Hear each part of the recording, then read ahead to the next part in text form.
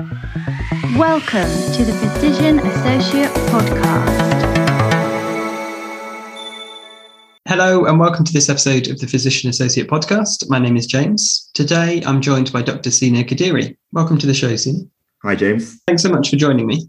I was really interested in a publication you put out recently in the Future Healthcare Journal, which is all about physician associates and how we can help train doctors in the 21st century. Can I ask where your interest in physician associates, where you first came across us, and where this publication sort of came about to start with? Yeah, sure, absolutely. So when I first came across physician associates was probably when I started foundation training. So throughout medical school, I was kind of blissfully unaware in a way. No one had really told me or kind of informed me exactly what a physician associate was. And I set foot on the wards as an F1, and then it suddenly dawned on me that there was this job out there, people called physician associates, who were very helpful on the wards. And that was my first kind of interface with physician associates at that point in time.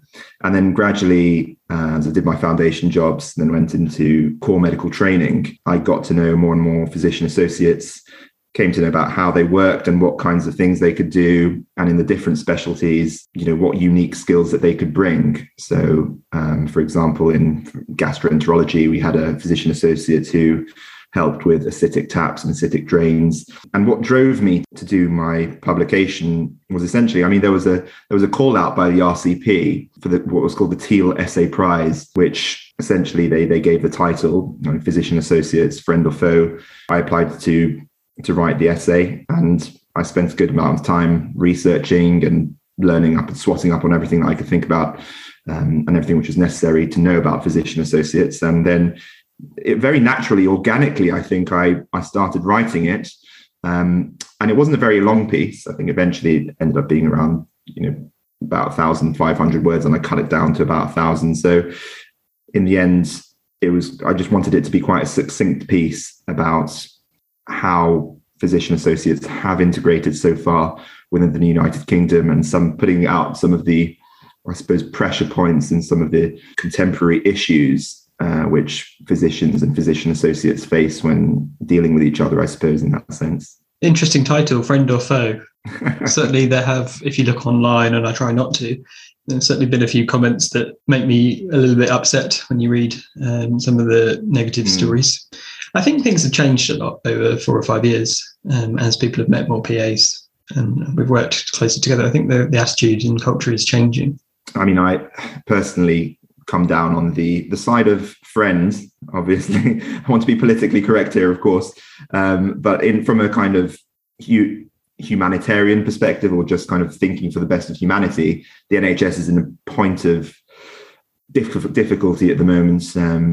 It's never been under this kind of pressure. And if we start thinking of healthcare professionals who work closely with us as foes, then that is just not a very productive way to engage with an allied healthcare professional. And I think we need to work with each other as friends. So, of course, there would be some points of discussion and some, conversations to be had about how physician associates work with doctors. But fundamentally, I think it should be based on the principles of mutual friendship, and there shouldn't be any culture of malign intent, for example, or undermining. That kind of stuff should not really exist. I feel that that's kind of my personal opinion on the matter, really. And I've tried to emphasize that in my writing as well, and hopefully give a more balanced viewpoint and just kind of give both sides of the arguments, if there is an argument in that respect. Absolutely. I'm with you. Collaboration at the end of the day rather than competition.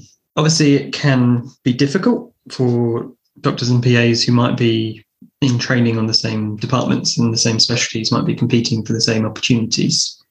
And I guess that's one of the pinch points that you were alluding to. It does hinge on the quality of the mentor who you have. If it's ward-based education that you're talking about, learning skills on the job, it really does depend on who your mentor is, who the consultant figure there is, for example, or it could be a senior physician associate. So someone who engages in teaching in a positive, productive manner, and also gives you the opportunity to have as many teaching opportunities or learning opportunities as necessary in order to further the career which you want to have at the end of the day. And a lot of the time, especially as a junior doctor, I felt that the service demands quite a fair bit, and learning opportunities can get placed under pressure a little bit. Not so much in that there's competition between physician associates or doctors, but more that the demands of the job as a junior doctor is that you're kind of flung in several different places. You're covering a night shift here, then you're going back onto days, and then you've got a weekend shift, and then that all kind of adds up. And then you find out that over 2 months you've had maybe 1 or 2 solid learning opportunities during that time. And if you had a bit more time, a bit more protected time available, you could have engaged in kind of things which may have been more useful to your career. So I think those are kind of 2 key points on the fundamentals of good learning, good teaching opportunities in a practical sense on the wards. I guess one of the main factors is balancing the opportunities that you want to learn and progress in your career versus the service provision that we all provide in the NHS. And when there are rota gaps on top of that, it makes everything very difficult, doesn't it, for anybody to learn and progress? Yeah, no, absolutely. I mean, the issue of rota gaps is something very pertinent. And on the subject of rota gaps, I mean, that's an area where there is some kind of conversation behind the scenes between the BMA and physician associate bodies with regards to what effective role can physician associates play in the various kind of slots in the rota. Would they be senior decision makers? Would they be kind of more junior decision makers? How would it fit in, and what kind of qualifications would they need to have to be able to make those decisions? And I don't think we've got a firm enough structure there to understand like how they would fit in yet. I guess one of the big unique selling points between a physician associate and a doctor is the fact that we don't rotate.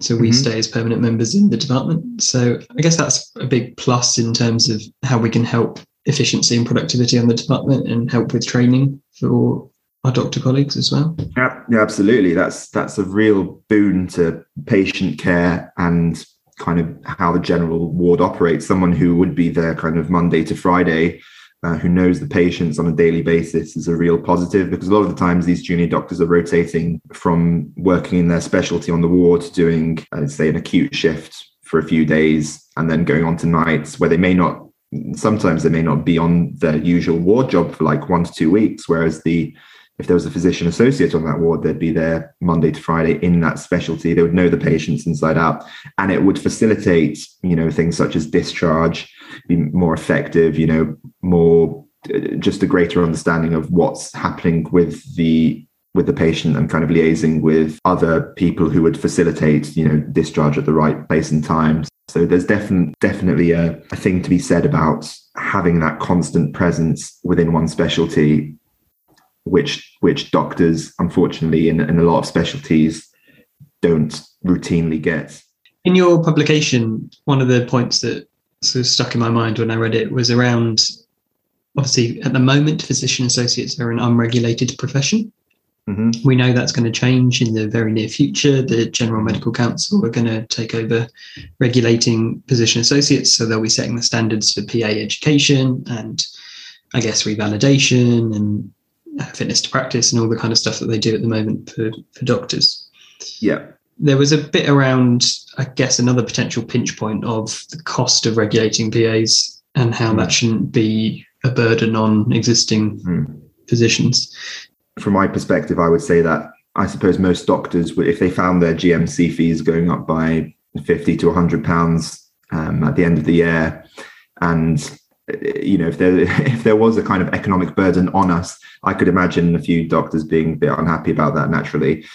The question is whether the GMC can work out something where the cost burden would not fall on doctors, whether there could be some other source of the money, because they may get some kickback if doctors, if they inform doctors that this is what's happening. Yeah, okay. It's really difficult to know which way the profession is going to evolve in that space and what the GMC will allow as well. That's true. And I think you're going to need to depend on strong leaders within the physician associate field, really. I know Kate Stroughton, the faculty president, she's doing a great job at the moment, and she's doing a lot of work to try and get prescribing rights through for physician associates. And I think we need, strong vocal leaders within the physician associate field in order to try to make sure that things progress in a fair way, and in an open way, and that other allied healthcare professionals are aware of what you guys do and the exams and hurdles that you need to pass as well, because there's nothing worse than being kind of ignorant of what other healthcare professionals have to go through and not understanding. And sometimes as doctors we are guilty of focusing too much in our own field and not understanding the trials and tribulations of other healthcare professionals as well. So yeah, it's a developing thing, really, isn't it? I suppose at the end of the day, and we all want to make sure that it progresses in the right way, and that the GMC come to a kind of fair understanding of how it's going to work, really. Absolutely. I think it will evolve in different ways, probably in different parts of the country, until the GMC perhaps get a national standard and framework in place. Interestingly, though, in America, I was chatting to a couple of physician assistants over there. There are quite a few of them who do specialize, and then they end up just working in that specialty for the rest of their careers. There are quite a few more dermatology PAs in America compared to the number here in the UK. And I wonder if their structure makes it easier in terms of doing qualifications after they graduate to allow them to specialize more effectively and to stay in that specialty without being, without moving from that perspective. I don't know if that's an observation that you find here, that a lot of physician associates are still quite generalized, and you don't see many kind of specialty focused physician associates. Yeah, certainly if you look at the faculty's census every year, almost a third probably are in general practice, and another quarter are in acute medicine and emergency urgent care. So they're quite general. And then you probably have maybe just less than half of PAs that are into cardiothoracics or cardiology or peds or something more specific. There was a part of your publication when you were hinting around discussions that the BMA have had and votes that they've made about how they see physician associates. Now we're getting into some of the more thorny political issues, but wondered what you might want to say about that.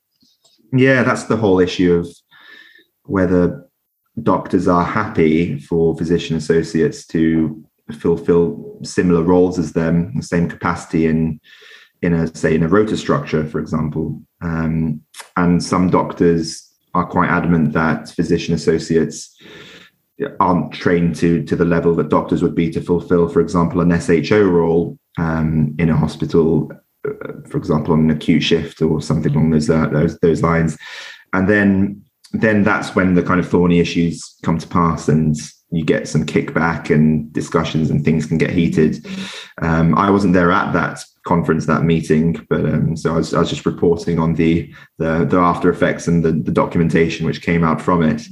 But my personal viewpoint on this is that we need to be more accepting that a physician associate who's qualified to practice to certain standards, and if that's recognized, then they should be able to support us on certain rota points, or working, for example, potentially in the future in a role quite similar to an SHO. I mean, advanced nurse practitioners do that in quite a few hospitals, where they will work in quite intensive roles at night times and weekends, and support medical staff, and even sometimes helping with the learning of F1s and F2s on the job effectively. So I don't think we're in a position, really, kind of given how how much the NHS is in a position where it needs to consider how it needs to retain healthcare professionals, retain doctors, that we need to make sure that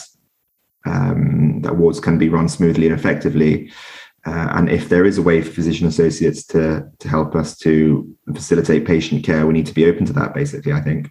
I know back in 2019, the BMA took a sort of vote on this in their forum, and the junior doctors sort of actively opposed any medical associate professions being treated equally to them when it comes to the medical staffing rotas. And also passed another motion about postgraduate medical examinations being barred to anybody other than doctors. I get a sense, and it's only anecdotal, that there are more people who are changing their minds and coming around to the idea, especially perhaps absolutely post-pandemic recovery. Yeah, that's kind of how I ended off my my publication. I kind of preluded that in a way. I do think people will change their minds on that, and you just need to see the rates at which F2 doctors are going into specialty training. It's just dropping off year after year. There are fewer of us kind of specializing and going into the route to become a consultant. And we can't keep this same rigid stance that we don't accept that other professionals would be working alongside us in that same manner anymore, I don't think. Or you can't complain about staffing issues, but at the same time say that you don't want physician associates to even be considered to be working in a similar role. Do you see where I'm coming from with that one? So that's why I think that people will change their minds, and it's a matter of time. But I think we will get there eventually, and we will have more constructive conversations in this regard, hopefully. I think you're right, absolutely. And it comes back to what we said earlier about we're here to collaborate, we're here for patient care together, and not to compete. I think there's a beautiful line in your publication that I just wanted to highlight, and it says, there appears to be a distinct line where physicians will oppose the growing autonomy of physician associates, and establishing this boundary of practice will be a subject of significant debate in the years to come. I think that is very true. We'll see what happens. Watch that space. Yeah, absolutely, yeah. It's hard because we're kind of prophesizing what's going to happen from this point, and the pandemic's completely thrown things, a different light on things, absolutely. And whether doctors will come out of the pandemic with a different focus and a more collaborative focus, then I think that would be a positive thing. Certainly. And I think it's important for physician associates as well to remember that we are not doctors, and we are not trying to be doctors. We should be proud of being PAs and being something independent and different to that. And our training doesn't necessarily have to be the exact same exam or the exact same pathway. We have nuances in our professional capabilities and the way we're trained, and certain things about us that make us different and unique. And that's diversity is a strength. And I think on that point, a bit more specifically, I suppose, in that being proud of the way that physician associates do provide a unique viewpoint and role in what they provide in the healthcare spheres, it's really important to educate the public. And I think that's something which hasn't been done well enough, be that in the form of campaigns or kind of advertisements in a way for the public to more understand what a physician associate is, some aspects of their job roles. Because a lot of the time, if you mention physician associates to a few patients who come in through clinic every now and then, it's very few of them would really have a kind of good grasp on what a physician associate is. Even between doctors, sometimes there is a bit of ignorance on that regard. And I think the public need to be better informed that, that in the future they may see a physician associate, and that's perfectly okay, and they're perfectly competent to do a job role that they've worked hard for, and they've undergone the relevant courses and exams. It's kind of getting across to patients. I introduce myself as, hi, I'm James. I'm a physician associate. I can say it several times and I still get called doctor at the end. Thank you, doctor. So, oh God, yeah. It just doesn't mean anything to the average person on the street. And it's difficult. And like you say, there's even amongst doctors and nurses and midwives at the moment, there's a lot of misunderstanding and apprehension about the role. So there certainly is a lot of PR and hearts and minds that we need to win over. And that's why things need to change. And it shouldn't fall on PAs specifically to be out there trying to prove themselves. Because let's face it, PAs have done, an undergraduate degree, they've gone and done 2 years of further training. These, a lot of times, are very qualified people doing their job role. And then to have to go and out there and prove that kind of who they are, and tell the public who they are on a kind of repetitive basis, I can imagine that would be quite arduous. And we need. That's why I say that we should get to a position where the public are better educated about what a physician associate is, and whether that's a government campaign, something. I think it needs to be something which is centrally driven. To be like to highlight physician associates to the public. It's in terms of numbers as well. Like, where are we? We might have something like 3,000 or 4,000 PAs at best guess. Maybe not even that many quite yet. That's including students that are at university courses. Yeah, and we churn out close to 7,000 or 8,000 medical students a year. So there's nowhere near that we're going to be on the same scale of doing that. So it's growing. However, you are growing quite well and healthily. I think over the past 3 or 4 years, the number of physician associate graduates has almost quadrupled, if I'm correct. Oh yeah, absolutely. Yeah. So it is growing healthily. I think eventually we get to the point where you will become better recognised. And it's frustrating that it will take a little bit of time to get there. But, I hope it becomes a point where it reaches a number at which people kind of have to take notice, and the public realizes what a physician associate is, in the same way that they go in and know what a nurse is, what a doctor is, what a physio is, because it's not fair for physician associates to be in this kind of limbo where they feel that they're not fully recognized, and I completely understand that. Brilliant, thank you. If anybody's heard what we've spoken about today and has any questions, could they get in touch? Yeah, absolutely. I'm quite active on social media. A lot of my content is dermatology focused, but you can find me on most social channels. So Instagram, TikTok, YouTube even. Instagram's probably the best way. I do check that on a daily basis. And if you kind of message me through that or email me through it, that'll be fine as well. Perfect. And I'll leave the links to your social media channels in the show notes below so people can find them on their episode details. Thanks so much for joining me. It's a pleasure. Thanks, James, for having me. And thanks to you for listening as well. I hope you found that a really useful talk. I'll also link to Sina's publication in the show notes so that you can find it there and have a read through. If you'd like to, you can follow the PA Podcast on social media. We're at PA Podcast UK. I hope you'll join me again for the next episode. Thanks for listening to the Physician Associate Podcast.